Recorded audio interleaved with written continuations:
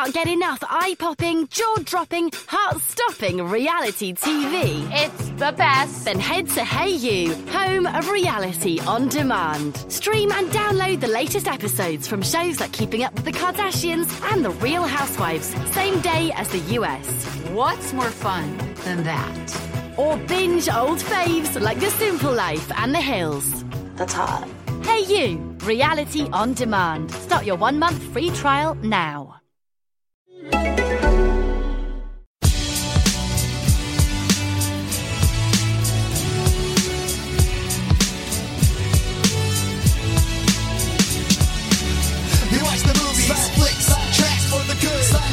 Slash film cast for the girls, boys, old, young, and we watch till the last of the credits is done.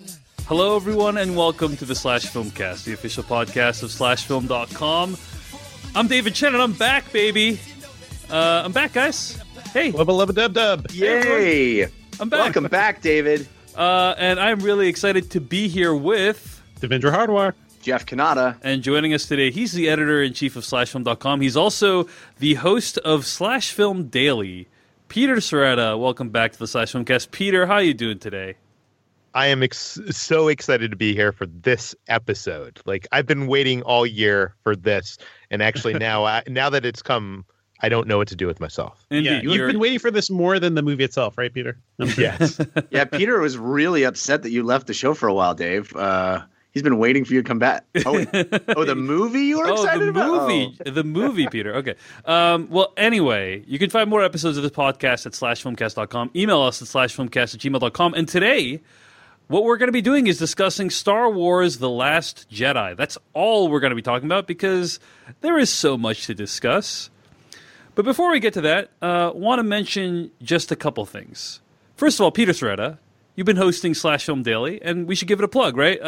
Slash Film Daily, what is this show? Tell me what this podcast at Slash Film is that you speak of. It is published daily on slashfilm.com. You can get it on iTunes and all the popular podcast apps. Basically, we cover that day's news for movies, TV, general pop culture. And we, unlike I think a lot of shows out there that have, commentary and that kind of stuff, we have the actual people from slashfilm.com that write the stories and do the research and, have extensive knowledge and all this, come on and talk about it and discuss it.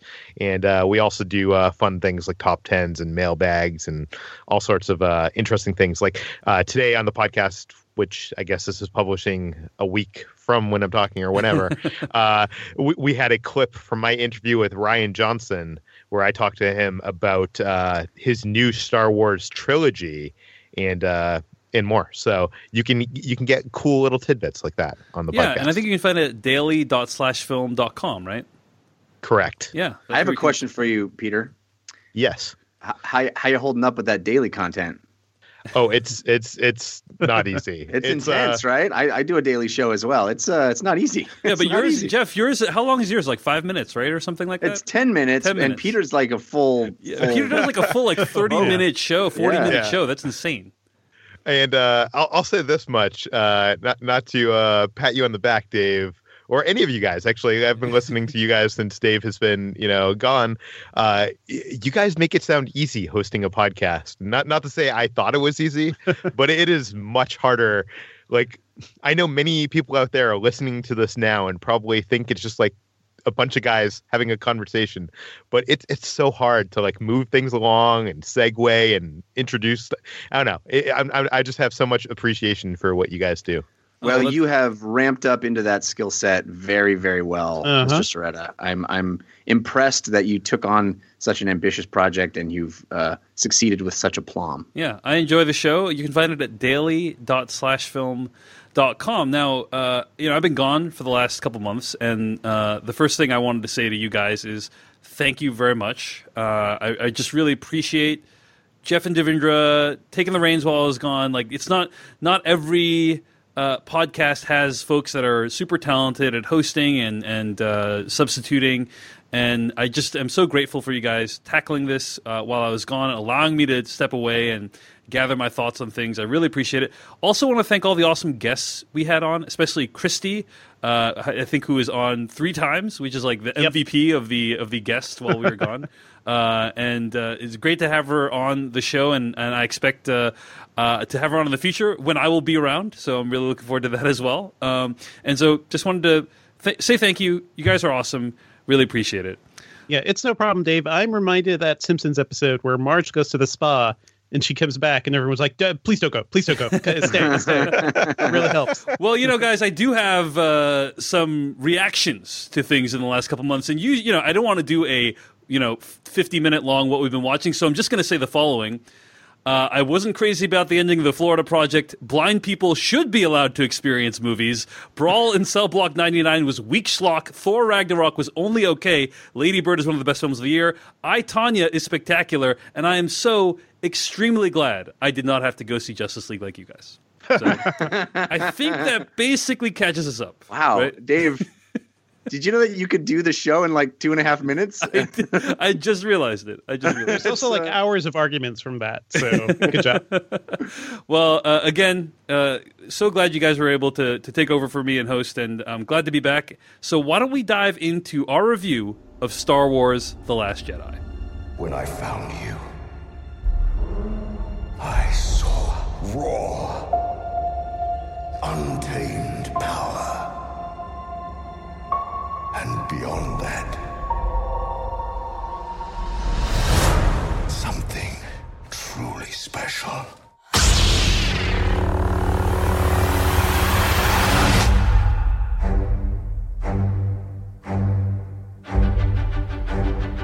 Something inside me has always been there. But now it's awake. And I need help.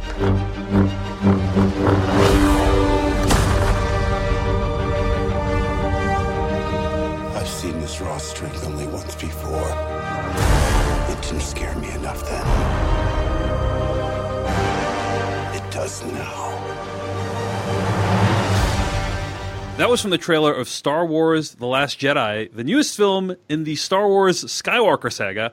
I'm going to read the plot summary from IMDb. And it is a very vague plot summary. So here we go. Dave, you should reiterate the fact that in this portion of the show, we are going to be very particular not to spoil anything. So if there's a chance that you want to listen to this and you haven't had your screening yet, you are safe, at least until we designate spoiler section beginning. That's right. That's right.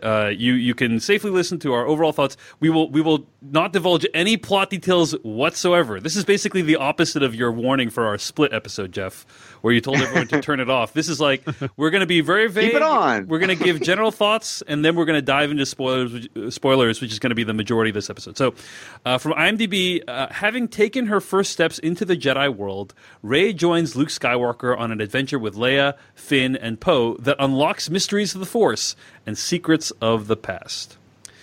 So, before we dive into the show, Jeff Kanata, I wrote an article for slashfilm.com that was actually basically just targeted at you. I don't know if you saw it, but it was about how I avoided every single trailer for Star Wars: The Last Jedi before I stepped into the movie theater. You're welcome, Dave. Well, I don't think it was because of you, but but I did write the article, in some ways inspired by you, just because I'm guessing this is a movie that you've avoided all the trailers for as well, right? Indeed, I have. And this one was a tough one, Jeff. This is a tough one to avoid all the trailers for. Honestly, I think it was harder to avoid The Force Awakens than it was this. I think The Force Awakens was more blanketed. More people posted it like in the context of tweets. I think this one, literally the only thing that I saw going in was an image of the Porg. The Porg was inescapable everywhere. Yeah. But that was really the only that and the red. There's like a red guard costume that I saw beforehand. But those are literally the only 2 images that I saw before I went into this movie, which I thought pretty good actually. I actually found people like us, Jeff, when I went to see I think it was Blade Runner. I went to see it at the Seattle Cinerama, and the trailer for The Last Jedi came on screen, and I walked right out of the theater because I didn't want to do the closing your eyes and plugging your ears thing. I just walked straight out of the theater, and I found like 2 to 3 other dudes out there. Was it like a fenced-off group, just like no spoilers corner? It's like it's like how smokers are now. Yeah, like smokers, aka non-trailer consumers. You guys have a problem. Yeah, we were out there and shunned from mains of society. Dave, this is so sad. This is I feel bad. There was and I remember him talking about it. He's like, yeah, I started hearing that Star Wars music, and then he like kind of looked off wistfully into the middle distance, like, that's the cue. Like, we gotta go because I can't watch any of this. All that said, we are Legion, David. We are Legion. There are we live among you. You don't know the Muggles walk freely. You don't know. Can I say, guys? I have seen all the trailers. I'm sure Peter has as well. They spoiled nothing. They were very smart. I appreciate having that year of joy in my life rather than actually on top of spoiling nothing. I talked to Ryan Johnson about this. You can read that on /film.com. They actively misdirected. Yes, and that was kind of brilliant. Yeah. Well, I'll say this about the trailers. After I watch the movie, I go home and I watch all the trailers because I love watching trailers. I just don't like watching them before I see the movie. And I watch all the trailers and I kind of give the movie a grade as to how much it spoiled things. And I would give this a B+ in terms of not spoiling things. I thought, you're right, like none of the plot is revealed other than the Luke and Rey stuff, which you kind of already know from the end of the first film, Force Awakens. It does show some third act stuff, though. It does show like scenes and moments from the third act. But yeah, in general, the trailers did a pretty good job of hiding things. That said, Jeff and I think can say pretty strongly that we're glad that we avoided the trailers. We have no regrets, right, Jeff? That's absolutely right. Yeah. All right. And by the way, I want to say this because I know that you guys have talked about seeing the trailers after you see the movie. That's a totally different experience. It's almost like circular reasoning, or I don't know what the term is for that, when you go into like an argument already having your opinion. Do you know what I mean? Like when you see the trailer and you see that there's a moment from the third act, you know the context of that moment. But if you had seen that before seeing the movie, it would be a totally different experience. All right, Peter, agree to disagree. All that said, you are the biggest Star Wars fan I know. And I think you got to go to the premiere of this film, right? Yeah, I got to go to the world premiere in downtown Los Angeles. It was fantastic. I've been lucky to go to the last 2. Fingers crossed, I might be able to go to the final, or I guess episode 9. Should I give you my reaction? Yeah, give us your reaction. What'd you think of Star Wars Last Jedi? I left the theater speechless and shaken. Which is actually a weird thing to do, to walk into like a world premiere party and like people are wanting to talk to you. And I thought you were going to say, I left the theater 10 minutes in. I hated it so much.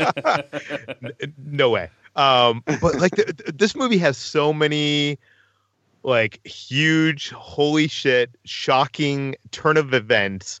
So much underlying emotion, laughed out loud humor that was so unexpected. It's so ballsy, bonkers, sometimes weird. Yeah. It's bold. It feels like Rian Johnson film. So many iconic shots, so much to chew on. So I need to see this film again.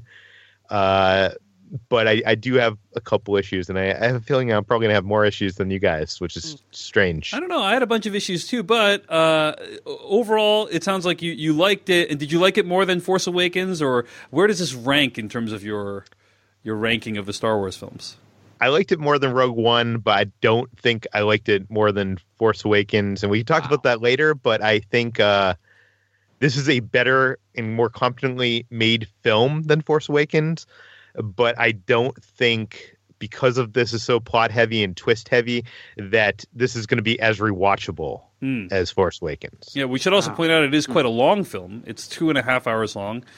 Is it the longest Star Wars film? Right? It's yes. It's up there, yeah. So Peter did not like it as much as Force Awakens. A lot of people are saying this is the best Star Wars film or the best Star Wars film since Empire. Jeff Canada, what say you? I said the first one. It is the best Star Wars film. period. Wow. I think it's the best Star Wars film ever made. I think it is it is everything that I would want and more out of a Star Wars movie. It is the best shot Star Wars film, the best filmed Star Wars film. It has, and by the way, they did use actual film to shoot it, I believe. So very old school. But anyway, yeah, I mean, it is exquisitely shot. There's nothing in any of the Star Wars movies, any of them, that is as well shot as the first 10 minutes of this movie. I mean, I think this movie starts with the best Star Wars sequence in the history of the Star Wars movies and gets crazier from there. The opening sequence of this movie there's nothing like it in the Star Wars. There are shots, iconic shots. There are plenty of iconic shots from Star Wars. Listen, I love Star Wars. I love Star Wars. I mean, I live it, breathe it. My 1-year-old son's room is Star Wars.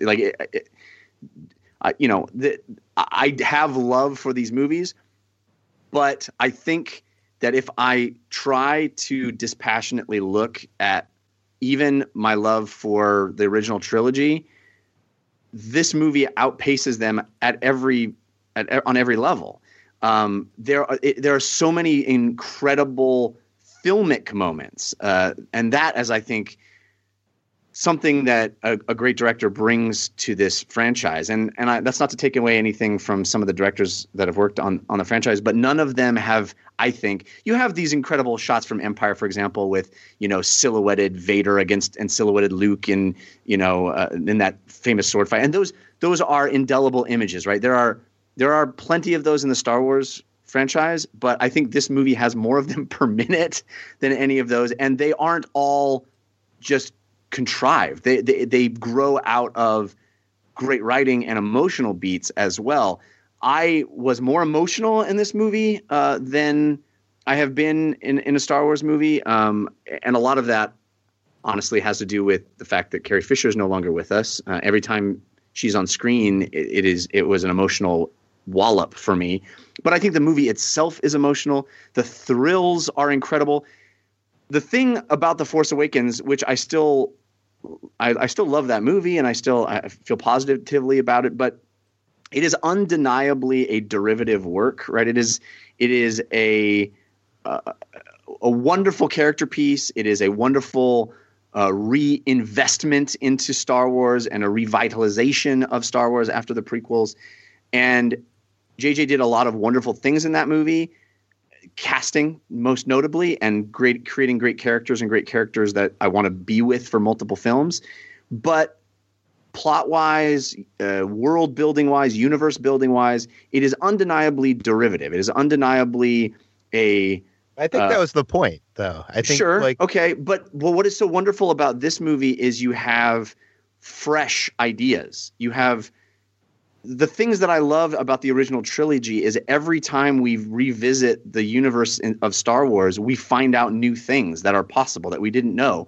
We didn't know there was a big Sarlacc pit in the desert. We didn't know that there was this forest moon and they had speeder bikes, and we didn't know AT-ATs existed on this ice world. It kept expanding and expanding and expanding, and at a certain point, it felt like where that stopped happening. The prequels, actually, Lucas did a great job of expanding and adding ideas to the world, but he was kind of recirculating the same old characters, and why is Boba Fett still hanging out, etc. And I found this movie to be full of fresh ideas, fresh imagery, but better than all of that. That's all just preamble to the fact that it gets Star Wars on a level that I don't think any of the movies since Jedi have done, since Return of the Jedi have done. And that is understanding what it is that's special about this concept of the Force and about light and dark and who people are and what it is to dream and all of the things that captured me as a little kid. This movie understands and elevates and expands upon. It is, I mean, we'll get to specific spoilers about stuff, but I was just so energized. I found myself jumping up and down in my seat. Peter, I totally understand what you mean about leaving the theater hyperventilating and shaking, and I was crying throughout most of the movie. I was crying because of Carrie Fisher, but also because of how good it was and how much it spoke to that little kid in me that dreamed about all this stuff. And it keeps one-upping itself over and over. There are sequences that I think are not as strong as others, but overall, this movie has so much in it, and so much of it is excellent. And I think far outstrips any of the previous Star Wars movies for me. All right. Devindra Hardawar, when you watched Star Wars The Last Jedi, you tweeted, "Think of your ideal Star Wars movie, the one you've always dreamed of. The Last Jedi is better than that." What did you mean by that? I think what I meant there was just it's going to surpass a lot of people's expectations. And I think it did so for me. I mean, you guys know we love Rian Johnson over here. I remember seeing Brick and thinking this guy is going places. So I'm not at all surprised that he is helming, a big Star Wars movie. He has a whole other trilogy coming after this. At the same time, I don't think it's a perfect movie. I love this film. But I think in some ways, like walking out of Force Awakens, I think I was maybe a little more moved with that one. And those are some things we're going to have to get into in the spoilers. Yeah, I think mainly what really works in this film is the way Rian Johnson handles the characters. He's always good at character beats, always great with dialogue. The imagery that he imbues this film with is like nothing we've ever seen in the Star Wars universe. Specifically, there's like the way he uses red in this film. It's in all the posters and some of the trailers and stuff too, but just kind of astounding, like a shock of color that we didn't really see much of throughout the rest of the trilogy. Like maybe the neon in the Empire set, I think, where they were having the Luke and Vader fight. Darth Maul's face as well. Yeah, Darth Maul's face, but it was never. This is very, very red. This is like bold, and it feels very purposeful as well. Yeah, I think so. So I think the imagery. There's some shots that we will definitely talk about that just feel iconic immediately, and things we've never seen in the series before. At the same time, I think the movie may be, as I think about it more, it may be a little too long. I think there's some B-plot stuff going on that kind of backtracks and kind of loses its momentum a little. But overall, like the major plot, like the Rey plot, the Luke plot was all really well done. I think he did a great job with this. There's just, it's, I think in some ways The Force Awakens moved me more, probably because the way J.J. Abrams works, right? He is great with set pieces. He is great with painting with broad strokes. And that really helps when it comes to setting up a world and giving us all these new characters. So this one kind of feels like a middle chapter to me. I really enjoyed it, but it didn't feel as like overall fulfilling to me as Force Awakens did. Interesting. So I think, with the strength of The Force Awakens is when I watch J.J. Abrams movies, I'm never bored. Like, right. Those movies move, man. Those He's movies a blockbuster. Move. Yeah, I mean, they just have all this momentum and energy to them, and I think like they are reverse engineered in a way that you can never, be bored. You can never think to yourself, "Oh, I'm watching a movie, and when's this movie going to be over?" He is like the ideal Michael Bay protege, basically. Like or the successor, right? He's somebody who makes big blockbuster movies that are always exciting. Yeah. And this movie is not like that. I think The Last Jedi is a great film. It is a great Star Wars film. And I particularly loved the themes of the movie, which I'm going to get into during the spoiler section. I think it's a movie that's very much for our time. It is a lesson that we need right now in our culture right now, in my opinion. And I can't even say what that lesson is unless I go into spoilers, so I'm not going to. But I love the messages that the movie's trying to send kids, and I love, like what you said, Jeff, that this movie is trying to restore Star Wars to its place of being that inspiration for filmmakers like Rian Johnson. The ideas of this franchise have inspired so many people over the years to get into film, to participate in the arts. This movie recognizes that and wants to bring Star Wars back to its rightful place in people's hearts. It's kind of helping to finish the work that The Force Awakens began in redeeming a series that had really lost a lot of people over the years, especially because of the prequels. So all that said, while The Force Awakens I think is more entertaining, is a movie that I think is more broadly appealing. I do think that The Last Jedi is a better film. Oh yeah, I agree. And it reminds me of this. Even I agree with that. Yeah, it reminds me of this this speech that, and this is a really random reference, but that's what I bring to the show, guys. In season 4 of The West Wing, and I don't know if you remember anything from season 4 of The West Wing, but there was this plot that about this guy that was like a George W. Bush stand-in who was running against Jed Bartlett. Yeah, and there's this moment when Josh, the deputy chief of staff, is talking about this George W. Bush-esque character and this character's speeches, and he says the following quote. He says, "What does this remind you of? I believe in hope, not fear. I'm a leader, not a politician. It's time for an American leader. Americans earned a change. I before E, except after C. It's the fortune cookie candidacy. These are important thinkers, and understanding them can be very useful, and it's not ever going to happen at a 4-hour seminar. When the president's got an embassy surrounded in Haiti, or a keyhole photograph of a heavy water reactor, or any of the 50 life and death matters that walk across his desk every day, I don't know if he's thinking about Immanuel Kant or not. I doubt it, but if he does, I am comforted at least in my certainty that he is doing his best to reach for all of it and not just the McNuggets." And so that's the quote. So and good. And it's a great quote, and I think I feel like J.J. Abrams' inspirations are, Spielberg. Like Spielberg is probably his biggest inspiration. Rian Johnson's inspirations are like Akira Kurosawa. Do you know what I mean? And right. I feel like this movie is reaching for so much more than The Force Awakens did in terms of the depth of its characters, in terms of what it's trying to say, not just about the franchise, but about our world. So it's hugely ambitious. It's very weird, and I don't know if people will like it as much. I'm very curious. We're recording this on December 13th. I'm very curious what the public reaction is going to be. Dave, I think you've made a rather brilliant analogy there with the Kurosawa versus Spielberg, right? Because Spielberg is inspired by Kurosawa, right?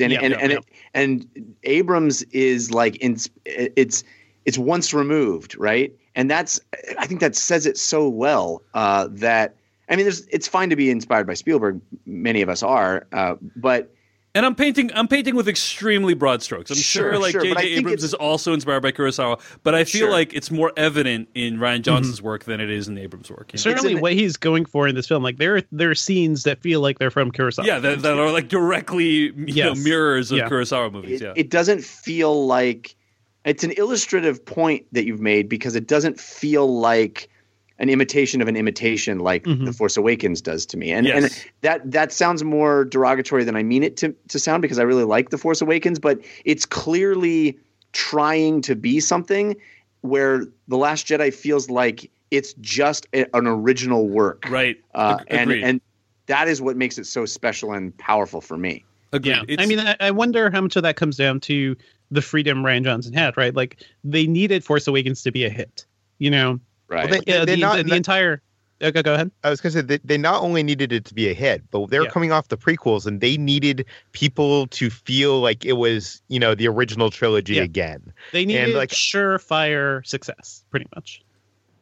But I don't even think it's just a success. I think JJ was hired to recapture that magic of the originals, not create something, decidedly new. And I think Ryan is given. I'm not saying that JJ could make this movie, but I'm saying I think Ryan was given, an open canvas to be like, okay, now we can do whatever we want. But I will say this, and maybe this is unfair, and maybe I'll regret saying it. I kind of hope I do regret saying it. My first thought as the credits rolled on this movie was Episode 9 can only be a letdown because I don't think J.J. Abrams can make a movie this good. I just don't think he's capable of it. I love J.J. Abrams movies. I really do. I'm a fan. But this is on an entirely different level. And I don't think that now that whatever that mandate was that you guys are implying he had for Episode 7, one would assume now those gloves are off for Episode 9. I don't think he brings us something on the level that Rian Johnson has, because I don't think he's capable of it. That feels like a rough supposition, just because I've seen so much of Abrams' work. I know what he's capable of. It's a different level of work. Like you could think of Force Awakens and Last Jedi as sort of the difference between A New Hope and Empire Strikes Back, right? And Empire is clearly a more dramatic film. It wasn't made, it wasn't directed by Lucas. And it has a very different feel to it. And I think we have that same transition, like from the pulpy feel to something that feels almost operatic here with this movie. But I don't think this movie feels at all like Empire Strikes Back. No, it doesn't. It feels more like Return of the Jedi. But we'll get to that. I do want to say on that same note that this is the first Star Wars movie that I walked out of in a while that I wasn't kind of excited about what's next. And it's not because J.J. Abrams is doing it. It's because this film kind of almost ends. Do you know what I mean? Like it without getting to the spoilers, but it feels it's satisfying on a level that Empire isn't. Yeah, it kind of answers the questions you want answered. It kind of, do you know what I mean? Like bookends. Like, and I don't know what J.J. Abrams is going to do because he's good at asking questions and creating characters, and like he needs to close this trilogy. And I don't know what. Well, one assumes there was a 3-film arc established before, Word 1 was written in Episode 7. So one assumes that they all know where it's headed. But I agree with you that there were like 4 moments where I thought, I guess we're heading into home here with because this seems like the cliffhanger moment, the Empire cliffhanger moment where we're going to be left wanting Episode 9. And it's like, no, we got like 45 more minutes where we're going to wrap some stuff up for you. So, and I love that about this movie. Like, it feels like a complete experience, and it is long and it's not perfect. I do think we'll get into specific sequences that I think aren't as strong as others, but I love this. This is the most complete Star Wars experience I've had. Like, it's hard to divorce yourself from like 5-year-old you, and it's really hard. I think like on a score level, this has better music than the original trilogy. I mean, it doesn't exist in a vacuum without the original trilogy, right? But the music in this film is amazing, and there are moments when each character's theme rises. Like Rey's theme will come on, and I'm like, oh my! Rey's theme is so different from anybody else's in the history, and it adds such beautiful counterpoint to what's happening on screen. I mean, the music in this movie is great, and which is crazy because it's like a 90 million year old man doing it. It's crazy. I'll just say one last thing before we move into spoilers, which is that it is insane that Rian Johnson made a Star Wars, guys. This is very insane. I mean, I'm still reeling from this fact. Yeah. Some people in the Slack Filmcast put together like this. Someone created an RSS feed of just Rian Johnson episodes. Dude's been on our podcast like half a dozen times. I remember the first time I met him, it was to interview him for the Brothers Bloom at the Independent Film Festival of Boston, like almost a decade ago. And actually, when did that movie come out? Yeah, almost a decade ago. And very humble guy, very unassuming guy, very funny guy. Of course, he appeared on the podcast multiple times just to troll me, a task that he got far better at as the years went on. But it is just, he's like living the American, like the filmmaker's version of the American dream. To go from making an indie film, I think the movie cost like $500,000, Brick did, to then like successively ramping up, making some of the best Breaking Bad episodes ever, and then getting to, one of the, if not the biggest franchise on the planet. It's quite an achievement, and it's amazing. And now he's listening to this. I'm sorry, go ahead. He's going to spend the next 10 years of his life doing that, too. It's crazy. Right. And I interviewed him a week and a half ago. He's that same humble, nice guy. Like, he has not changed at all. And when I interviewed him, I asked him, I was like, is this going to be the next 10 years of your life? Are we going to get another Rian Johnson original? And he was like, listen, I have ideas and I want to do one of those ideas before we get into that. So hopefully I can still get these things happening. He could do the Nolan thing if he has time. Yeah, one for them, one for me kind of thing. Yeah. But anyway, I doubt he's listening to this, but wanted to say congratulations to him for this massive achievement. And we hope that he'll be able to make an appearance on the show at some point in the future. But just wanted to acknowledge that this guy has made the journey from Sundance grand jury winner to one of the biggest, probably the biggest film of this year from a box office perspective. So that's just incredible to see. And hopefully those of you who have been listening to this podcast for as long as we've been around have enjoyed being a tiny, tiny, tiny part of that journey, or at least seeing snapshots of that journey as he went along. So all that said, guys, we are going to stop the broadcast fairly soon here because we're broadcasting live, but the movie is not out yet, so we don't want to broadcast spoilers into the ether. But wanted to thank people who've donated to the podcast in the last week. Arthur Wyckoff and Lisa Hawthorne, thanks so much for your contributions. If you want to donate, you can always go to paypal.me/filmcast. That's paypal.me/filmcast. All the money you donate goes to help us defray the cost of doing the show, and we really appreciate it. So thanks to Arthur and Lisa for donating this week. Guys, let's get to spoilers for The Last Jedi, starting right now.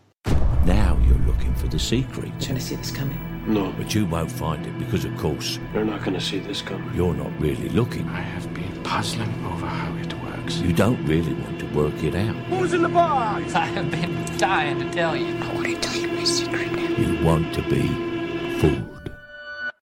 So much to discuss. Let's start with some of the awesome things, okay? Some of the things we loved.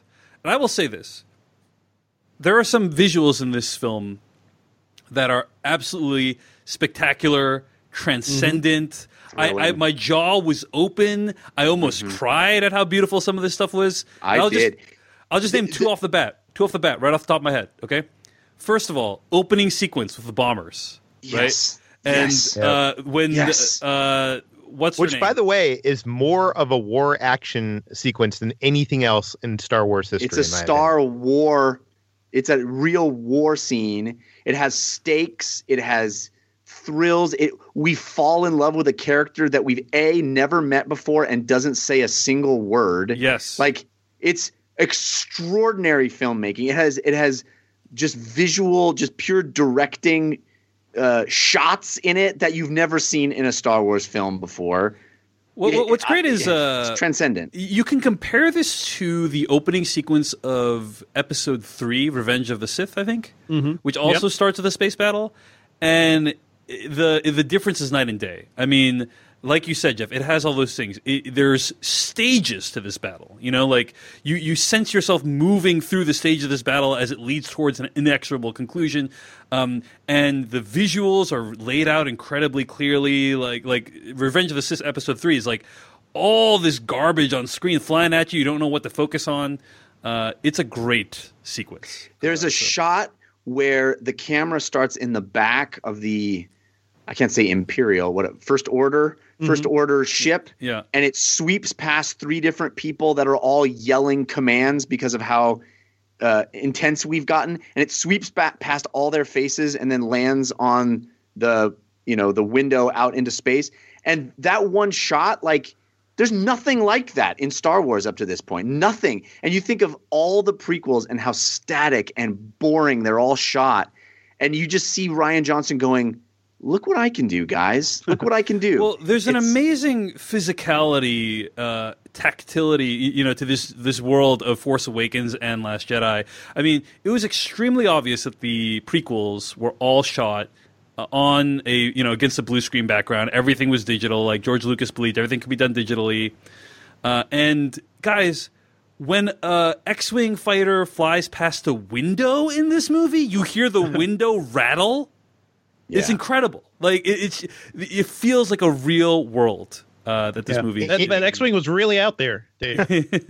No, but also, sounds like it sounds like he thought to put in this rattling sound with his window. It happened a few times. I thought it was incredible. Anyway, I think my favorite part of that opening sequence is it's really funny too. It opens up with another Poe Dameron trolling the bad guys. Yeah, basically. so, I mean, it's so Han Solo, like, who is this crank caller? Like almost anachronistic in how casual and conversational he is. And a perfect way to counteract Donald Gleason's his type of the way he's overacting that role. But yeah, go ahead, Peter. Okay, this is going to be the first of the complaints coming in here. I love that opening sequence. We can talk about that. but I really don't like some of the comedy moments in this. Even though I was laughing out loud, even though this I think is probably the funniest Star Wars movie to date, that moment where he's trolling Hux felt like something I could have saw on like Saturday Night Live, or like it felt more like Spaceballs than it felt like Star Wars. And like even though I was laughing and I was having a good time and I was like, oh my god, this is so funny, I was hating myself. Yeah, and you're hating yourself. Yeah, I mean, there is this tiny voice in the back of my mind that's like, is this really part of the Star Wars universe? You know, this kind of humor. Like, I enjoyed it as well, but there is this tiny voice that sounds like it's bigger for you, Peter, that was like, is this really part of the world? You don't think A New Hope has that? Is replete with that? With all I of don't the? think. I don't think it breaks the. I mean, it's not breaking the fourth wall, but it's kind of almost. You know what I mean? Like it's doing it for like. I don't feel like people would be doing that in this world. I know JJ did a little bit about that, like you know, with Force Awakens when Kylo throws his fit and it has that shot of the stormtroopers, like their reaction, like that kind of felt like that. But it didn't bother me as much because it was kind of like just a second or two. This was like minutes of the movie. Yeah, I mean, it feels like actual humor, whereas like I don't think Lucas's stuff. Like, what was his humor? Jar Jar Binks, right? Like, never New quite Hope worked. New Hope has a bunch of goofy moments. You know, I just quoted the one from that bad conversation anyway, or I thought they were taller, or I don't know why I can't think of Star Wars lines right now, but like that fit in that world though. Like this felt like it was modern. It was too modern, or too modern comedy. Like the other example I want to give you is when Kylo Ren was shirtless. And Rey kind of was like, "Can you put a shirt on?" Like, I don't know. Can you put on a towel? Can you put on a space towel? You know, is what she asked. She doesn't say space towel, but you know, it felt weird. I don't know. Yeah. It's not enough to like. These are nitpicks, guys. So I'm not like, this isn't like I hate the film. One of the reasons I loved it is that it constantly was placed in a moment right after an extremely emotional moment, and I felt like it was such. It was like a maestro conducting a symphony with my emotions. There were things where I was crying because of Carrie Fisher on screen, and then we'd go right to some goofy Porg thing, or some silly moment that just completely broke the tension and brought me back into the world. I don't know. I thought it was great. I didn't have a problem with any of that. Back to the opening battle, I do want to say that it had Ryan's sensibilities all over it. It was modern, but at the same time, it was shot classically. Yeah, like the way like Steven Spielberg directed Raiders of the Lost Ark, like an action scene in that, and like you have a sense of all the geography and everything. It's just like so perfectly. I know we're making all these comparisons. JJ likes to shoot, what's the cleverest angle? What's the coolest angle? Ryan in this movie, it was like, what is the best angle to tell the story of this moment? And that the whole way that was shot was just amazing. It's a masterclass in filmmaking. Yeah, it is great. And the scene when Paige, the character Paige, releases all the bombs is beautiful. I just my jaw when it was goes on the silent. Floor. Yeah. Yeah. Oh, so amazing. Incredible. Dave, I know you have things that bother you. Does it bother you that the bombs fall out of the ship like there's gravity, but there's no gravity? Well, there's explosions in this movie too. Maybe there's something propelling them that we didn't see. But there should not be explosions in space, Peter. You know that, right? Yeah, no, it doesn't bother. This doesn't bother me. I'm just trying to bring up something. What about all the sound? Bother. Do you ever see that movie Gravity? Now there's a real science fiction movie. Anyway, love the opening scene. Here's another thing I really loved: seeing a ship go through another ship at light speed. Oh, so fucking amazing. It's like when you're playing with Star Wars ships when you're a kid, you're like, I'm gonna go warp speed through this other ship, and you always wonder what would actually happen. This movie shows you what would actually happen. What would actually happen in the universe. Obviously, these are all fake things, but it is an incredible moment. The audio, right? Everything goes completely silent. It's just like incredible, breathtaking visuals. And by the way, none of it is in the trailer. So I was really impressed that like the Dreadnought didn't show up in the trailer. Snoke's ship didn't show up in the trailer. That was pretty impressive. I know we're skipping around a lot, and we're going to talk about a lot of the things we love. I want to step back and just say, on a meta level, I think maybe my favorite thing about this movie in how it sits in the overall structure of this trilogy that we're in the middle of and in the Star Wars franchise as a whole is that all of the questions that were raised in The Force Awakens were the wrong questions. This kind of bothers me, actually. Oh, I love it. I love it. It's so the perfect kind of swerve. It's not even that the answer you didn't see coming. It's you asked the wrong question. It's, the answer to the life, the universe, and everything is 42. What's the question? It's like that kind of mind fuck where it's like, oh, you cared about who Snoke is? You don't. It doesn't matter. You cared about who Rey's parents are? See, this seems kind of like, well, the Rey thing we can get into. I'm fine with that. But the Snoke thing seems to me like sloppy storytelling. Well, there's still more they can get into there, right? Even if he's dead, there's still more to explain. But you're building him up as this like a mysterious character in the first film, and you kind of just kill him off. Like, I don't know. I don't think anybody built him up. I think he's in one scene in the last movie. No, that's not true. He's in a bunch. He's like the equivalent of the Emperor character. Yeah. How many scenes is he in Force Awakens? He's in at least 3. Mm-hmm. Is he? Yeah. Yep. But for the one, but maybe I'm not remembering. But I don't know. It just seems like this is the second episode of the TV show, and he gets killed, and it's like, wait, why did you put him in the series in the first? Do you know what I mean? Like, it felt like he was. Mm-hmm. It's wonderfully transgressive. I think that's the let thing. me say this. Like, we all, I think Kylo Ren is probably going to redeem himself in the third film, right? Probably. Probably. Probably. I don't know. Probably. I think where this is headed is that we realize that they are like, you remember when we were all kids in the 80s and we had He-Man and Skeletor, and they both had one half of the sword, and you had to snap the sword together in order to unlock the door in Castle Grayskull. I think that's the metaphor here, is that Rey and Kylo Ren are two sides of the same thing, and they are inextricably linked, as is all of life. Life, good and bad, it can't exist in a vacuum. And that's what bringing balance to the Force is all about, is like learning to have those things coexist, not wiping one of them out. Right. Yeah. I think that's very plausible, Jeff. Let's take a step back. Let's take a step back and think through like the whole sort of overall plot of this movie. Because, guys, this week I saw the second film in a Star Wars trilogy, in which the main characters we got to know and love from the first film have been scattered all across the galaxy. The good guys are on the run from the bad guys. One of the characters is on a remote planet learning the ways of the Force with an old skilled Jedi, while another main character is in a situation where everything seems to be going great, only for him to be betrayed to the Empire. It all wraps up with this huge lightsaber duel where a huge revelation occurs, and a daring escape at the last minute allows our heroes to survive. But enough about The Empire Strikes Back, guys. Dave's back, baby. Boom goes the dynamite.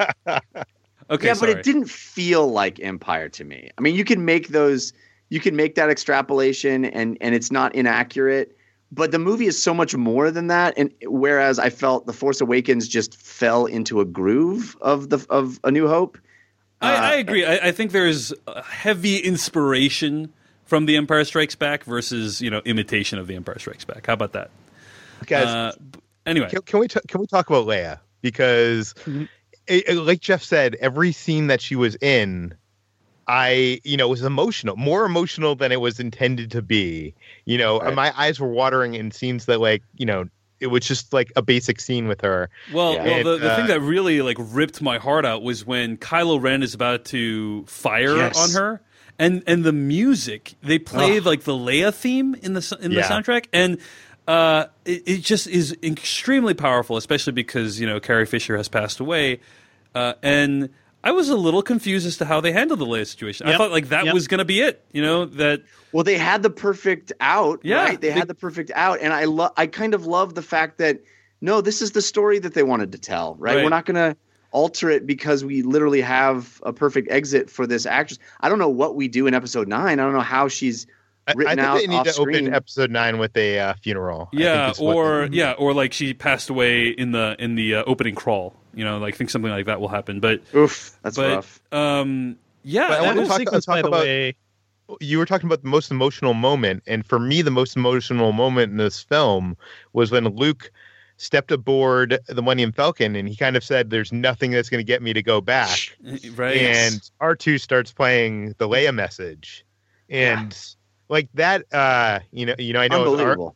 I know I was praising J.J. Abrams, but that is like the exact opposite of what J.J. would like. That was, I think, using nostalgia in a emotional gut punch of in a way that feels authentic and not contrived and not cheap. It came from character.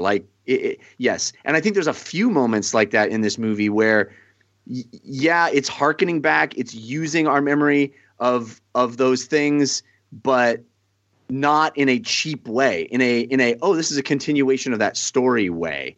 But there's like 6 of those guys. What about the fact that we watch her die? And I thought, oh my God, that we just watched Carrie Fisher, who's now really dead, her character die. And then she fucking comes back to life, which real Carrie Fisher can't do, and glides effortlessly to the airlock. Like, I was bawling through that entire sequence. That's also the biggest troll job I've ever seen in a genre movie. Like, God damn you, Rian Johnson. Really?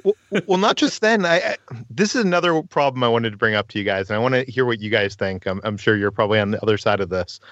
But after I saw this film, there's these big, huge moments like that huge things happen that have huge consequences, and then a minute later, the consequences are completely retconned. Mm-hmm. Leia dies. No, she's alive. Kylo turns on Snoke to join the good guys. No, he didn't. Luke dies. No, he didn't. Yes, he did. Do you know what I mean? Like it's like it almost feels kind of gimmicky in a way. Mm-hmm. Okay, well, I have big issue with that, but I feel you on a couple of them. I feel you on Luke specifically because, like, I loved his twist. First of all, because in my head I was like, oh, snarky Jeff comment. Oh, he had time to go dye his beard and get a haircut. But of course that's all explained. And by the way, his feet do not move the salt on that planet. If you watch, it's so brilliant, dude. It's such a brilliant.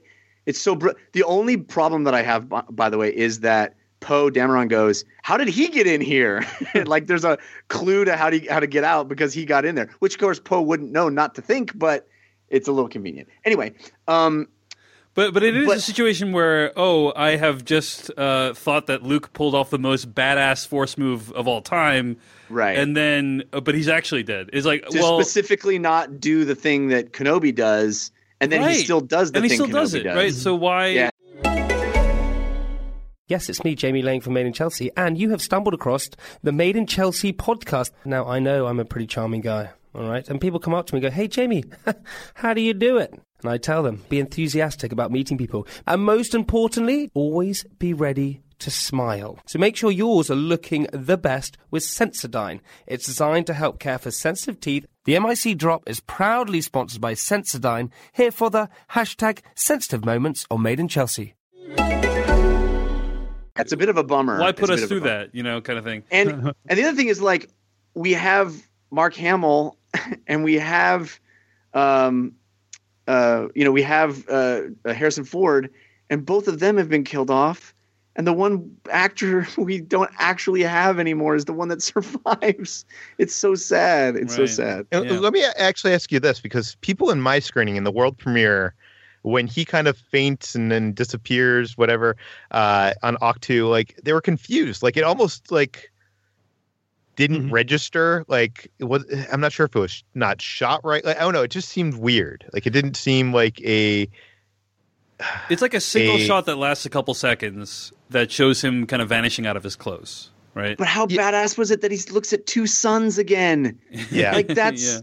Fucking amazing! Cool. So I talked with Peter after he saw the film, after we both saw the film about this very complaint, and Jeff, you were saying you take issue with it. It bothered me mildly, but not that much because most of those character turns were motivated by character in some way. Like the reason Kylo Ren does the things he does is for his own advantage. It's not like he's just like, totally. Aha, I switched again. Like he's doing it so that he can maximize his own advantage. He sees a moment of opportunity. Exactly. So that makes sense.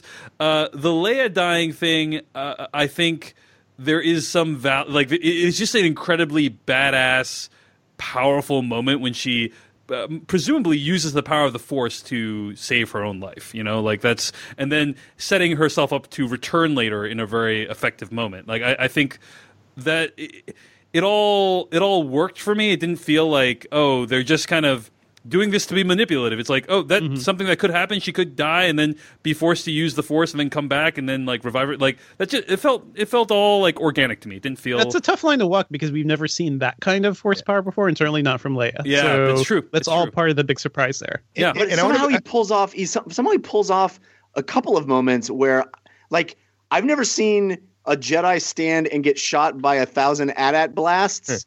And not shrug it off, but in that moment I was like, I buy it. Yeah, fuck yeah, you can do that. It was amazing that I didn't go, well, this is stupid. I just want to say, I want to be clear that I'm not saying it's gimmicky. Like it's what I'm thinking about. I need to see this film again. Like it's something I've been thinking about since seeing the movie, and it's been like in my mind, like, is it? I don't know. I need to see it a second time. Him dropping, like, just brushing off a little bit of dust. Like, come on. That is perfect fan moment. Yeah. A couple of other of those, like, iconic visual moments. The moment where Snoke gets sliced in half and we just see the hand come up and grab the blue lightsaber horizontal in the frame. Good. So good. I was smacking my legs in excitement when that happened. And the other thing that I just think is completely devoid from The Force Awakens, and not devoid from the prequels, is anything even remotely like that salt planet. Like that, the idea, just the pure concept of that, with just carving red lines in the sand, like it is a completely new place. A completely a place that operates in a different way than we've ever seen in the Star Wars universe before. It's like the first time we saw Hoth. It's like, oh my god, an ice planet? Are you kidding me? How would that work? Oh, this is how it would work. The visuals all around, right? Snoke's lair, that just astounds me every time I see it, because it's like something out of Twin Peaks. It is some weird David Lynch nightmare, and he has his support guards. You don't really do much until that fateful moment initiating that whole fight. But it's that sort of like those design touches that really make me realize that, oh, yeah, this is not just a Star Wars movie. This is a Rian Johnson Star Wars movie. And I also want to say this about the Luke moment. At first I was kind of like, I'm kind of mad that,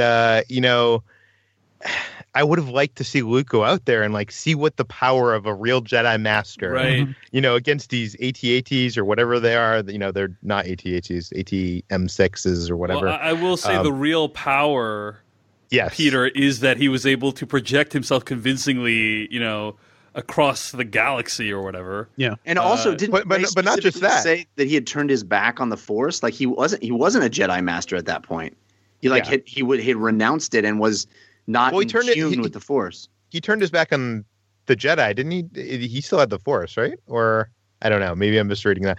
But either way, I think when I was talking to Dave about this, he kind of said, you kind of brought up a point that like he kind of defeated them by doing nothing. Yeah. And that, to me, that realization of, our heroes in this movie are a very different kind of hero, Yeah, well, that this brings... movie. You talk about this, Dave, because you have some really good insight on this. Yeah, so there are several messages that I take away from this movie, and I really love what the messages this movie is trying to send. Me too.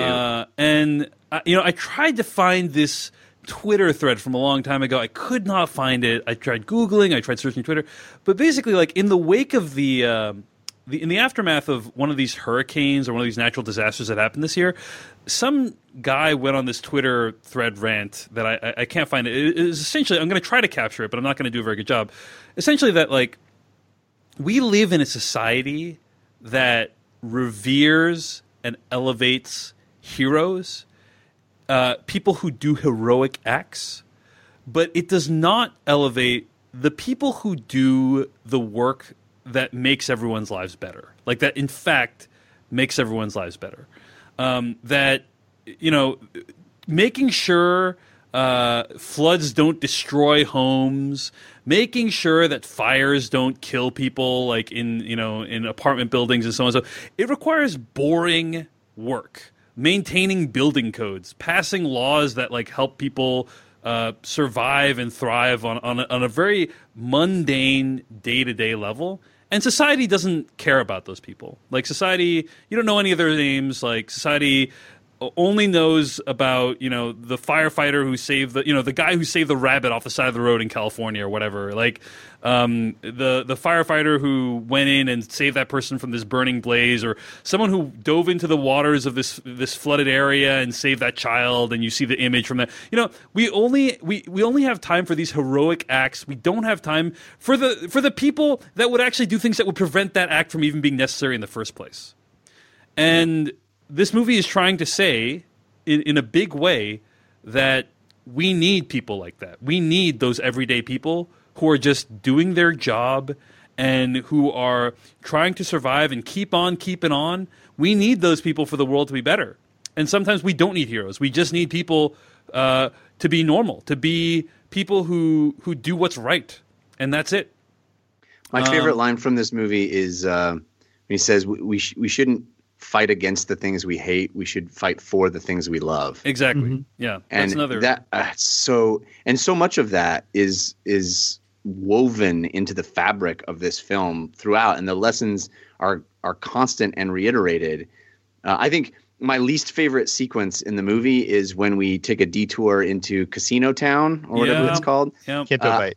Yeah, I think that is the weakest section of the film. It feels slow. Even the action set piece that happens there, I feel like isn't particularly satisfying. It's also totally inconsequential. Like that whole B plot is negated because for some reason, Laura Dern's character does not communicate her actual plans. Like, let me tell you something about management, folks. Communicate with your employees, and it'll help you avoid mutinies in the future. It's a need to know basis, Devendra. Need to know. Well, the same could even be said about that opening action scene that we all love. Yeah, like if you think about it, it doesn't make too much sense what Poe is doing, and I don't know. And I'm glad they gave him shit for it, but it's weird how the whole B plots in general, like Poe and Laura Dern's character, and what's his face, and Finn and New Girl, which we haven't even mentioned, and she's fantastic. Rose Tico, Kelly Marie Tran. It feels like they just didn't know what to do with him. Like Poe's going to be conflicted with Laura Dern's character, with Holdo, and it seems like they're fighting just to fight. Whereas if you just said what was going on, and talked like actual people trying to save a small resistance force together, you could work better together. That's all. Yeah, but I think that's the wonderful lesson that you take away from that moment is it wasn't his place to say any of that. He was like this cocksure a-hole who presumed to know way more. Like, you don't talk to your commanding officer like that. That's true. That's true. And it's a statement on sexism too. Like he was really going on like a guy who knows better than this like female commander. But put yourself in his place, or put yourself in the role of all the people who don't know what's happening. And it looks like your commander is literally leading you to a death chase when she could just say one sentence like, "Oh, there's a planet over there. We're going to go there." Well, but they have a mole. They know they have a Well, they know they have a mole. Yeah, they have mole. They have a mole. They don't want to leak the information. They don't. There's a reason that they've been tracked through hyperspace. It's never been done before. They don't know who they can trust. It's a need to know situation. This is probably true, but still, like your best fighter pilot, like there are certain people who probably do need to know. I don't know. Well, I loved the bad decision. I loved the Laura Dern swerve. I thought that was wonderful red herring. We just assume that she's evil, like the fruits of the devil, and she's not.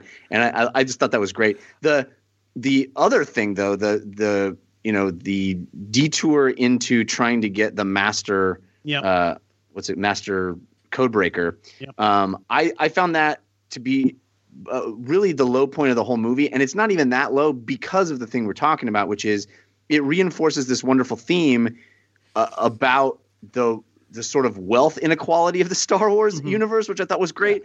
And I love the moment as much as I actually think Benicio del Toro shouldn't be in this movie at all. I hated his stutter. Yeah. I did too. He's It playing felt like Benicio such. del Toro, basically. He in this was movie. really poorly cast. When Poorly you say you conceived. hated his stutter, you just mean like it felt over the top. I assume is what you. Yeah, no, I don't hate stutters in general.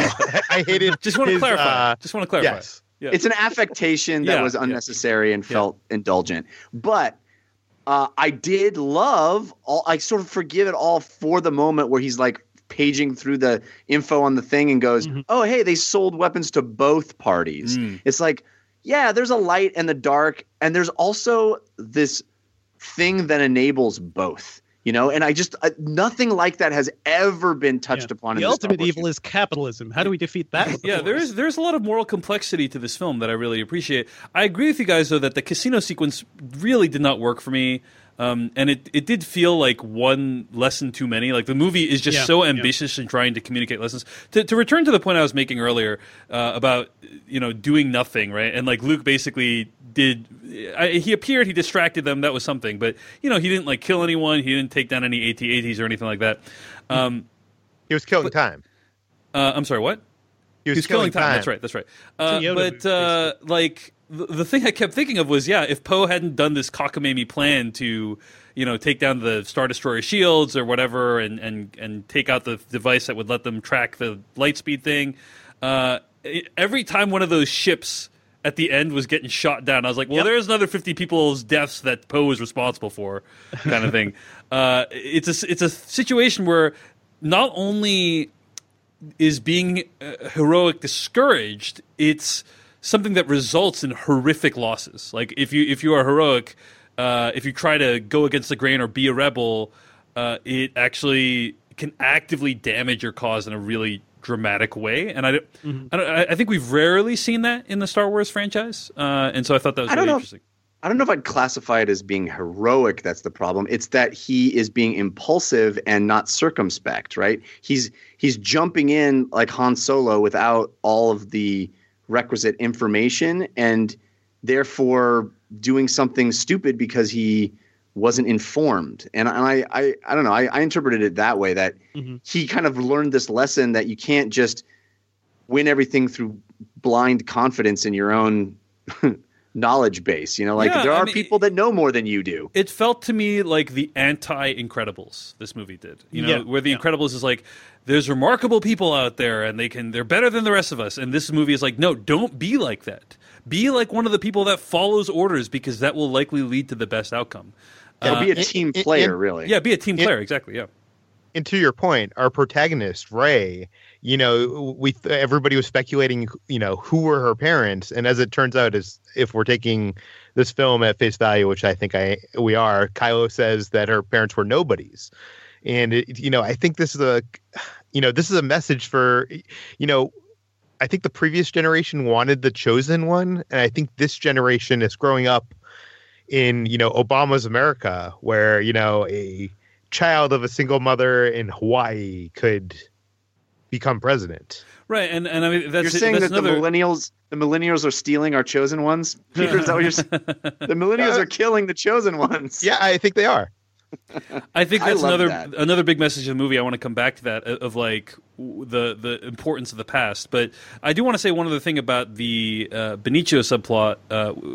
I was reading Walter Chaw's review of this movie at Film Freak Central, and he says here, quote, at one point Finn tells the thief DJ, played by Benicio del Toro, that DJ is wrong for believing there's no real morality in taking sides. In response, DJ says devastatingly, maybe. It's a shrug. We greet each new effrontery with the same kind of nonchalance approaching nihilism. We are a culture of not surprised. We are beyond the capacity for satire, and so The Last Jedi approaches with its heart in its hand. This is not who we are, it says. This is who we used to be, if we care to remember, and who we could be, if we care to hope, end quote. How amazing is it that a Star Wars movie is about that stuff? Yeah, I think it's great. Amazing. And yeah, that moment is...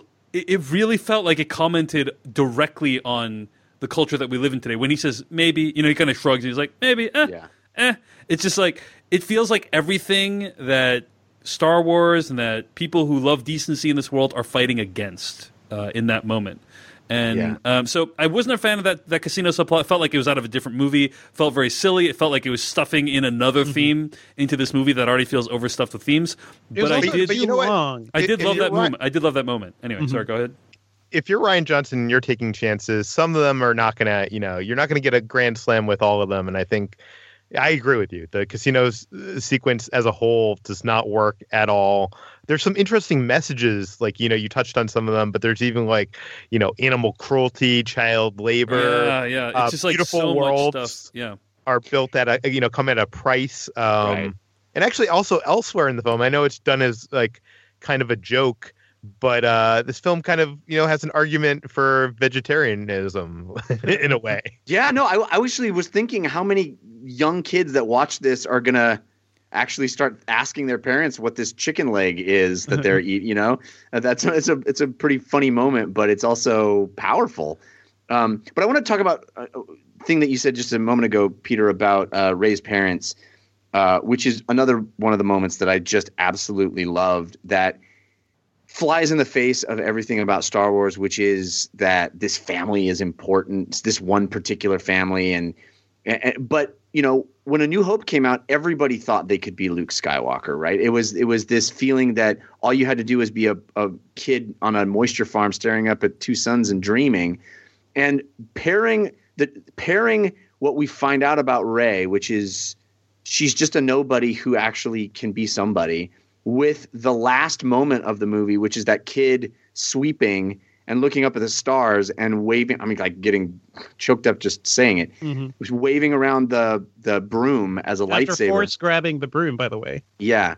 Yeah. It is so beautiful, and it so completely recontextualizes the mythos as, yes, anybody can be this. Anybody can be important and special and impactful in their universe. It's not, people. It's not reserved for the elite midichlorian owners, And I think that is essential and really an important thing for these movies to be, because that's what it was when I was a kid. I dreamed of being Han Solo and Luke Skywalker, and that was kind of taken away in the prequel trilogy.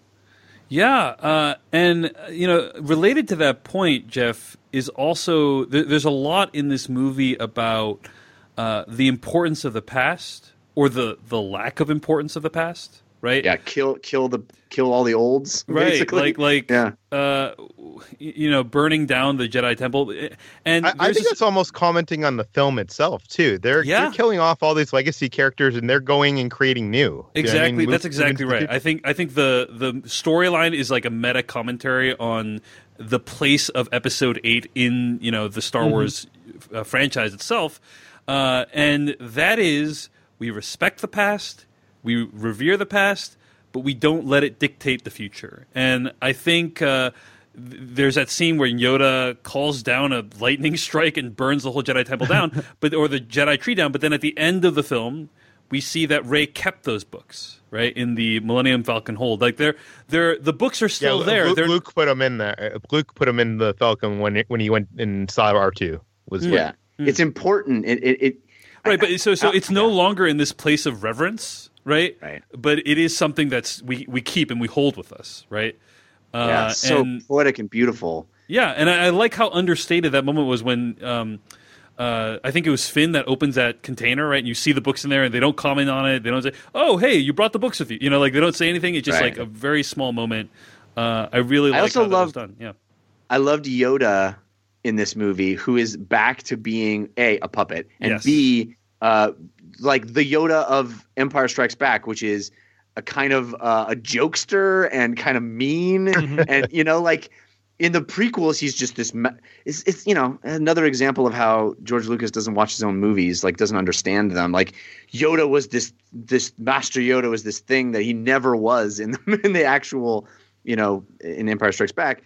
And I love that Ryan Johnson understands, like, he's this like impish little mischievous little guy, and it was so great. That scene was amazing. And again, that's another one of those examples of fan service moment where, like, oh yeah, Yoda shows up, but it's so much more. It actually works in context, and it subverts your expectations and all of that stuff.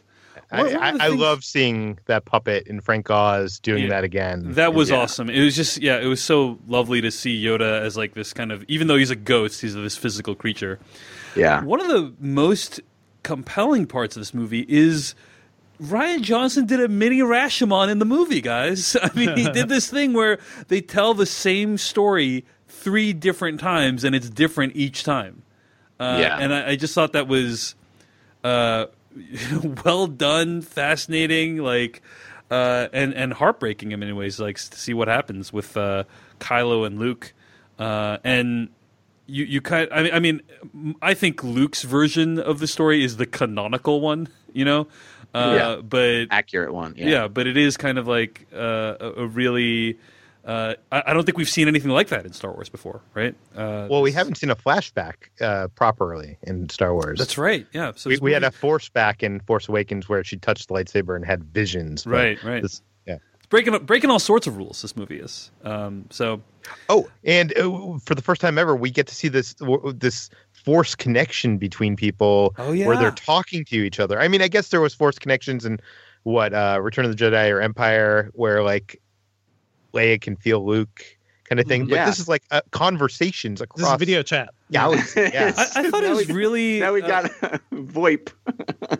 I thought it was really understated and well done how they shot those sequences. Because they didn't use that many like visual effects. They just... he just used the angle. The angle, you know, the don't cross the... what is that line called? Like the line you don't cross when you have cameras in a conversation. But... but basically, they just filmed it, and I just can imagine him saying, "Okay, you're going to be talking to the air, but trust me, the way we shoot it's going to make it seem like you're talking to him directly."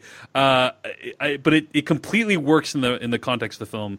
I thought it was great, and it makes the moments when they use something more than that, like when Kylo appears in her physical space, even more effective. So I really like and all a that. Beautiful swerve to make them seem like they're definitely brother and sister. Like, obviously, that's the only time we've ever seen it was Luke and Leia. They're definitely twins. They're brother and sister. Who are your parents? Who are your parents? Say it with me. Han and Leia. Nobody's. Yeah. I mean, it's just so badass. It's so badass. It's also so well done that we believe why Rey basically just volunteers to go to the base, even though she has no plan, right? Actually, what's her plan after she arrives? Well, Peter did not like that, actually, right? Yeah, I did not like that because I don't feel like she had enough motivation to make that stupid of a decision. Right. But apparently, I have since learned that there was a scene cut where her and Luke kind of have a big argument, and it's would have added to that. But I did want to also note that. Oh my God, I'm losing what I was going to say. Go on without me. Let's talk about Mark Hamill a little bit, because I think he is phenomenal in this movie. And and I mean we had a swerve in the last film with him being sort of above the title on the poster and only getting 4 seconds of actual Mark Hamill in the movie. And no dialogue, right? Yeah. Right. And here we have, I think, him in a way that is very different than a Luke that we would expect, but so satisfying and so interesting and such a, the one thing that we know about Jedi Masters is they all become hermits at some point. There's only 3: Kenobi, Yoda, and Luke. Life is hard. Yeah. Yeah. I was going to say, I love how this film comments on itself, just like Force Awakens did. Like, the "we're home" line is kind of like commenting on that film. But, Mark Hamill in this film saying, this isn't going to end the way you want it to. Right. Like, it's totally encapsulates, this film for me. Yeah, it's a meta commentary on the film. Do you guys notice that from my perspective, it seemed like they refilmed the final scene of The Force Awakens for the opening of this film? Mm-hmm. It's different. It's slightly different. I just thought that was interesting. Like, I think that's also something we haven't seen in a Star Wars film is them the showing moment. the same scene but shot differently. Like, not even shot differently. Like, what happens in the scene is slightly different than what we see. Yeah. I just remembered what I was going to say before. Okay, go ahead. I like these little weird moments that are throughout this film, like her falling in the pit with the House of Mirrors or whatever that was, and Luke milking that creature on Octu. Yeah, it's so daily weird. routine. So good. So weird. Yeah. One thing I want to mention to you, like when they're in the Snoke, that whole Snoke sequence when Rey goes, the fight is amazing. The lead up to it and all that. What happens after? Because they both kind of get blown away. I guess Rey wakes up and gets rescued by the Millennium Falcon. That's your chance to end this whole thing. Did you not learn? I don't know. I feel like after everything we've seen from Kylo, I don't know. I would have liked a scene where she kind of hesitated there and was like, do I just kill this guy right now? And yeah, but the lightsaber got thing? snapped in half. You can't kill him without the lightsaber. There are other weapons. I believe there's dialogue explaining that she escaped in Snoke's personal ship, and then I think the next time we see her is that she's on the Millennium Falcon. I remember that, but I would have liked that scene because it's like we could just end this right here. This is kind of weird. Well, speaking of unresolved things, like I kind of wish we'd gotten a little bit more of a moment with Poe and him kind of realizing the gravity of his dumb actions. You know, I know he has that moment with Leia on the ship where he's like, oh, I should follow orders. Like, there was that moment, but I wish there had just been a little bit more of a reckoning there from my perspective. And speaking of other things that I wish we'd gotten a little bit more of, you know, Jeff, you already mentioned this moment, but the moment when Rose saves Finn's life and then says, you know, we're not going to win by trying to destroy what we hate. We're going to win by trying to save what we love. That was the most moving moment. Like, you know, out of all the moments in the film, that was the one I was most moved by because I think it has the most relevance to at least my life and this political environment that we live in today. Is there is so much hatred and cynicism out there that really trying to save the things we value is a better path, the right path, compared to trying to destroy what we hate. It's very much an argument for hope. I really love that. I thought it was very moving. Then she kisses Finn, and I just was like, you know what? I don't think there was enough there for me to buy that romantic connection. I don't know if you guys felt like, oh yeah, that makes complete sense. There's this their chemistry leaps off the screen. I thought they had great chemistry, but I just didn't think. I thought it was like a Finn-Rey relationship. She definitely started out really liking him, so there's that. Yeah, she has a yeah. I also felt like it wasn't this moment where they finally have fallen in love with each other. It was this moment of her just doing a thing impulsively that she'd been wanting to do from the moment she saw him. And it was like the beginning of them maybe being – it wasn't the consummation of a thing that's been teased. It was like the beginning of acknowledging that maybe something could happen. Right. And, you know, fair enough. It didn't quite work for me, but fair enough. I will also say, just as a side note, I just admire these films so much for – just the diversity in the casting, you know? But this one in particular, I think, I mean, even just all of the random crew members that we see throughout, it's just made up of lots of different kinds of faces, which is so cool. Right. Rogue One, too, you know, like they're just, Disney has at its disposal the ability to cast basically anyone they want. They know this movie's going to make $1 billion, and they choose to cast people who aren't white males, which is what, you know, has dominated the Star Wars franchise for, you know, the first 6 films. And that's a bold move. One could say that it's actually commercially a good move because the movie will have more global appeal this way. But I just think it's great that we're seeing so many different kinds of faces on screen, and this movie continues that trend in a great way. So just wanted to put that out there too. Okay, guys, I think we're getting close to the end of our conversation here. Is there anything else you want to bring up about this movie? I think you guys already pointed out, right, the very last shot of the movie, very much an homage. Did you guys like that? Did you guys like? I know Jeff said he loved that last shot. I loved the idea of it with that kid, but to me, it registered kind of like a. You know, like a commercial, like a TV commercial or something. It wasn't quite executed in the way I think the idea probably. Yeah, I liked what it was going for, and I really love the message of just being inspired, which is something that the Star Wars series has done for so many people, and it's I think the movie is saying, like, you know, we can still do that. You know, it can still do that, and. I love that about it. For me, the execute. You know, this is actually the second film I've seen this year where it ends with a shot of a child's face, and you're supposed to be reading that this child's face, like there's something really deep going on in there. And for me, I didn't quite see it. I didn't quite, it didn't quite work for me because I just think the child actor that didn't quite work for me, but everything else about it worked. So that's a slightly different nitpick than yours, Peter. But anyway, guys. No, I think a lot of it hangs on that performance of that kid, and I agree with you. Yeah, it just wasn't quite there. It was like 80% of the way there, but it wasn't quite there. Anyway. I would just like to say that I'm surprised that you guys are as lukewarm about this movie as you are. I felt like it really had everything. It had more in it than I could possibly have hoped for. Thematically, just pure thrills. I mean, there were moments like those. Devendra kind of mentioned the lightsaber battles are awesome. I don't think the lightsaber battle's better than that one from Force Awakens when Rey finally gets the lightsaber, and like I was, my arm had like goosebumps and there was water in my eyes and like there was nothing on that level in this movie. I don't think. Yeah. It was better choreographed, but maybe less meaningful emotionally. I love the movie, Jeff. The moment where they're both locked in that thing, fighting over the lightsaber in the center, and then it shatters in two, like that. Yeah, that was cool. I don't know. It was amazing. And there was a moment.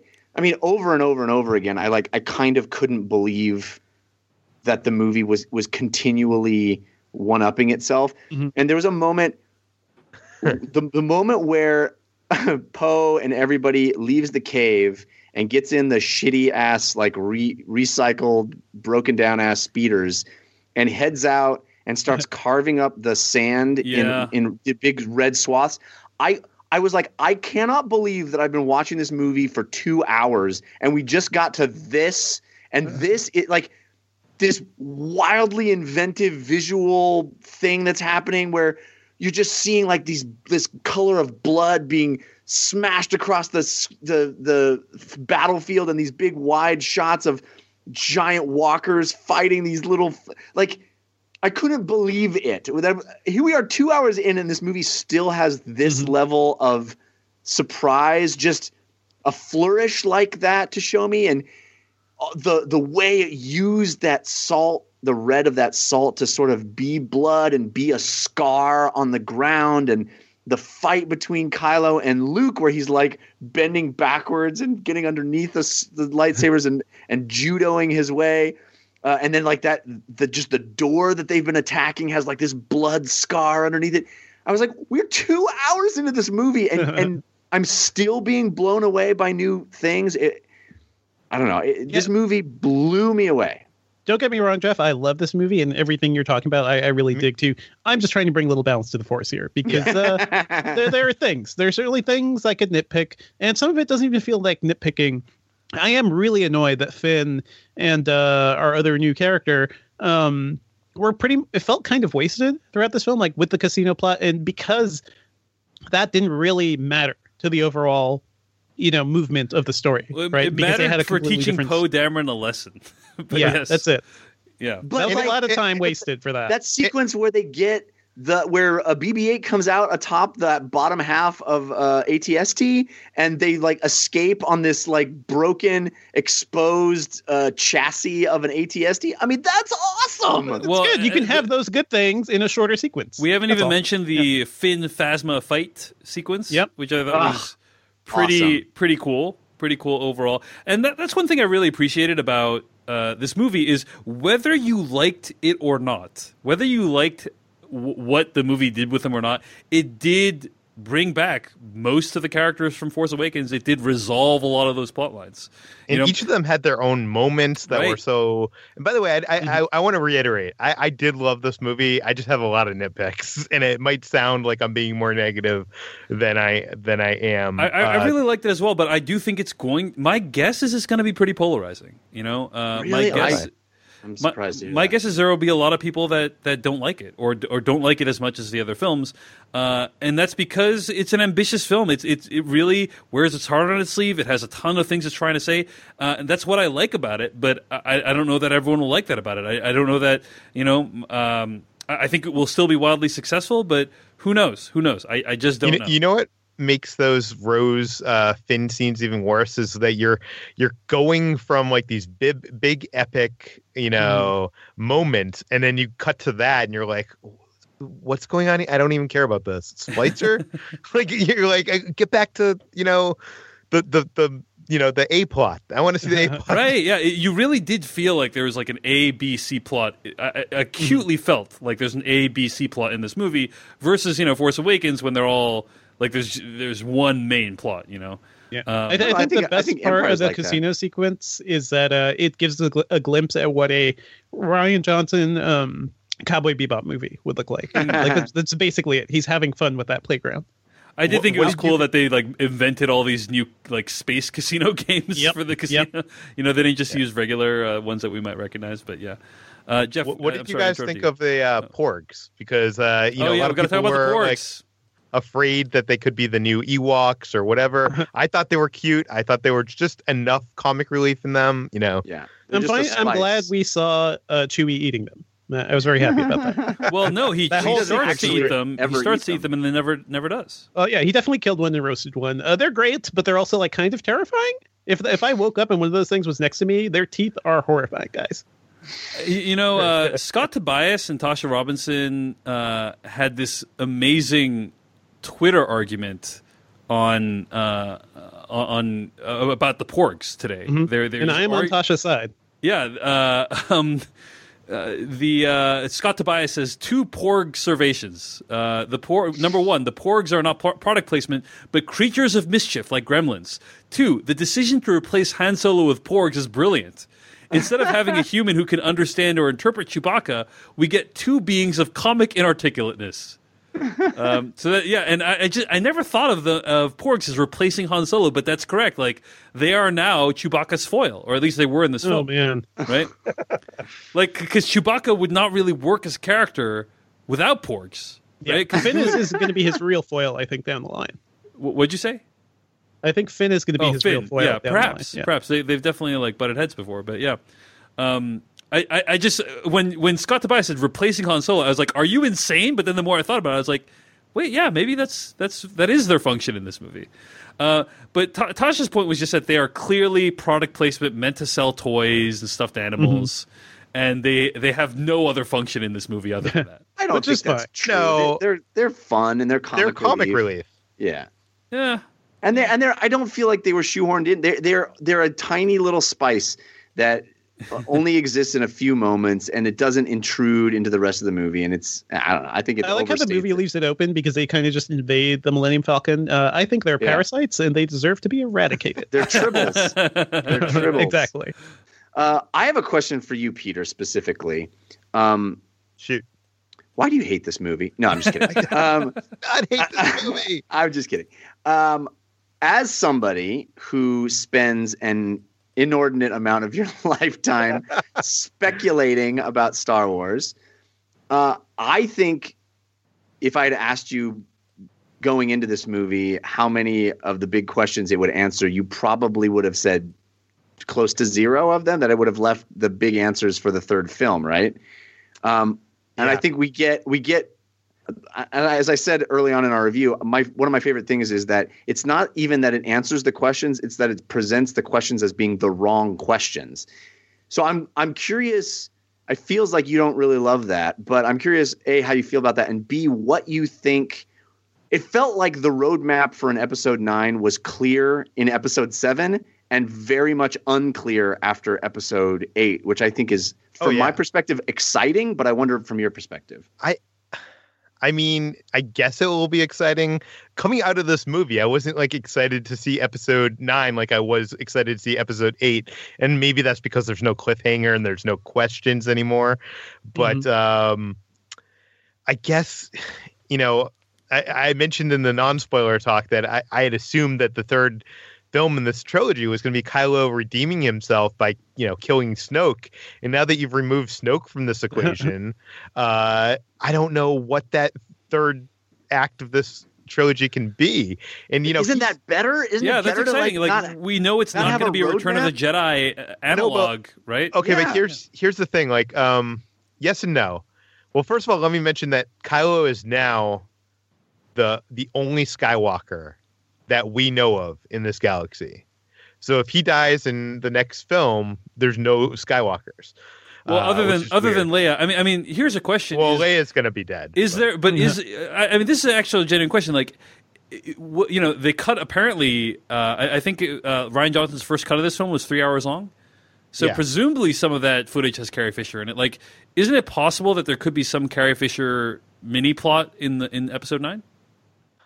I mean, I guess it's possible. I'm just putting that out there because you're so unequivocal about him being the last Skywalker. I just want to say, like, I don't, you know, we don't know that for 100%. Okay. It seems as if there were big plans for General Organa. Yeah. You know, it seems as if they clearly kept her alive. Well, Mark Hamill said that the first film was supposed to be Han's film, the second film was supposed to be Luke's film, and the third film was going to be Leia's film. Well, it seemed to me that the clear setup, which is so tragically impossible now, the clear setup from Kylo being unable to shoot at his mother is that's the showdown. It's not, because here's the thing where it has been flipped on its head, right? The original trilogy is about Luke being tempted by the dark side and overcoming that. This trilogy seems to be about Kylo being tempted by the light side and overcoming that. And so when you get the final showdown, which would be against an Emperor Palpatine and Luke, the analog there is the ultimate light, which is Leia, his mother, and him trying to.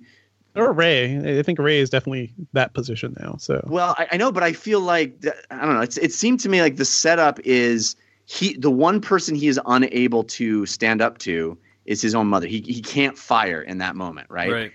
And now they can't go there. They can't do that, and I think that's a real shame if that indeed is where they were headed. And it seems to me like at least something like that. Like there had to be some moment where he met her for it to make sense to me. If they made that moment where he couldn't meet, he couldn't pull the trigger. Right. They had to like want to pay that off in some way at some point. Right. Yeah. Right. Well, let me say this. Yes, it's exciting that we don't know where it's going, but the thing that worries me, or the thing that bothers me about this, is it almost seems like a TV series that you're getting into season 3 of the TV series, and like they've kind of answered all the questions, whatever, and now they're like, where are you going to go? Like, it didn't seem like they planned this third act. Do you know what I mean? Like, I want, as a trilogy, to feel whole, and it almost feels whole with these two movies. And I don't know what this third, like, it doesn't feel like they could do anything in this third movie that will hugely connect to the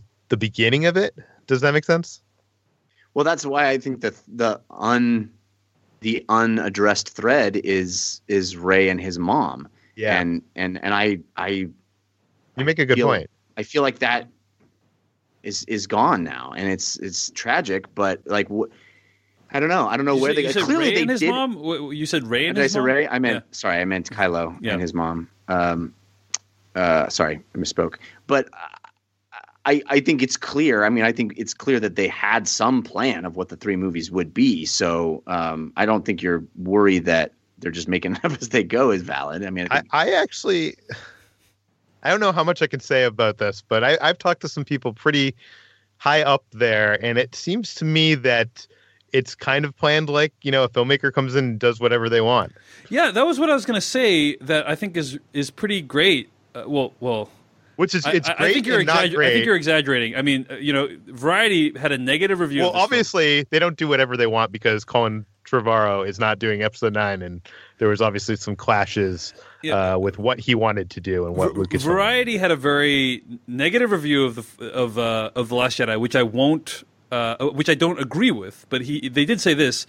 The Last Jedi meets a relatively high standard for franchise filmmaking, but Johnson's effort is ultimately disappointment. If anything, it demonstrates just how effective supervising producer Kathleen Kennedy and the forces that oversee this now Disney-owned property are at molding their individual directors' visions into supporting a unified corporate aesthetic, a process that chewed up and spat out helmers such as Colin Trevorrow, Gareth Edwards, Phil Lord, and Chris Miller. but Johnston was either strong enough or weak enough to adapt to such pressures, and the result is the longest and least essential chapter in the series. So that's a negative review. I don't agree with it, but I did think it was like, yeah, he's either strong enough or weak enough. I mean, I think it is one of those things because this is clearly a challenging process for directors, right? And I would like to think he's either strong enough or he fits in exactly right into what they're looking for. But it does. On the one hand, it's like, wow, I do feel like Rian Johnson was able to make, his own version of a Star Wars film. I do feel like this is distinctly Rian Johnson in many ways.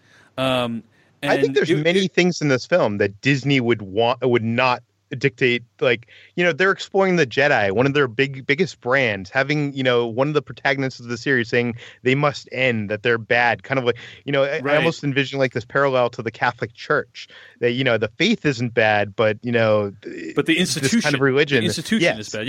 Yeah. So on the one hand, yeah, like it's true. The movie takes some big chances, and I like that. But on the other hand, yeah, it is a process that has eliminated a wide variety, not just like one type of filmmaker, like a wide variety of filmmakers, and it is something. I want it to be something like what you said, Peter. I want it to be like Mission Impossible series, where like a new director comes in and they put their unique stamp on it. It's like a completely different movie every time.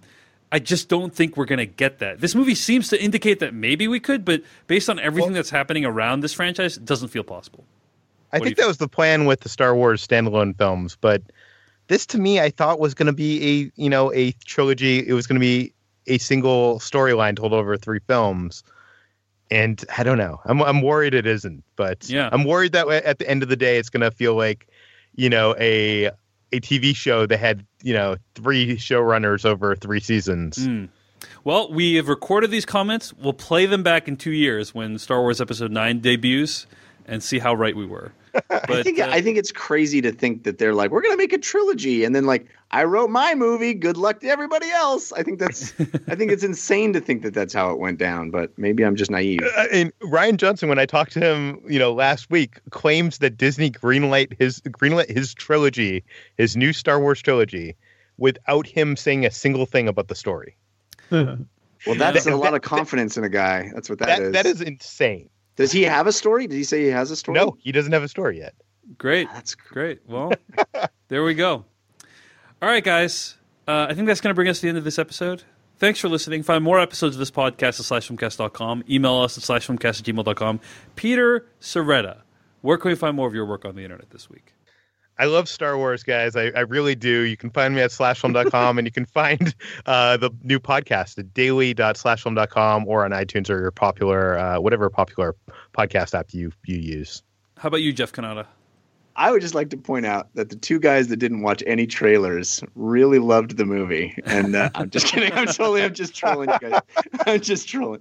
You can follow everybody's will not be following me on Twitter now because I said an awful thing.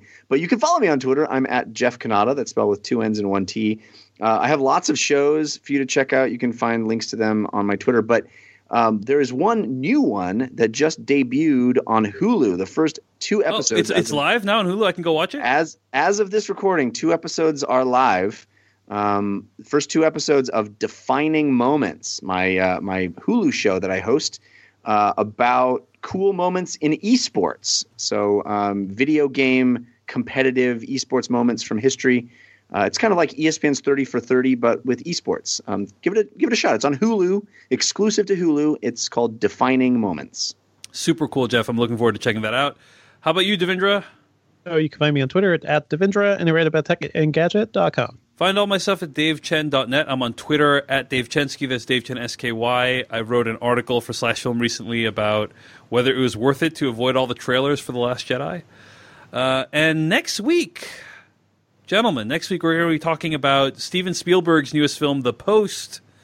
So actually, this episode is released early. The episode you're listening to right now is coming out early, just so we can get this episode out for Last Jedi watchers. So next week there's not going to be an episode, and then the week following is going to be The Post. So stay tuned for that. That's going to bring us to the end of this week's episode of the Slash Filmcast. Thanks for listening. It's good to be back. We're out. They watch the movies, flicks, tracks for the good, bad. It's the Slash Film Cast. For all the news and the movies coming out, 'cause you know that it's the thing worth talking about.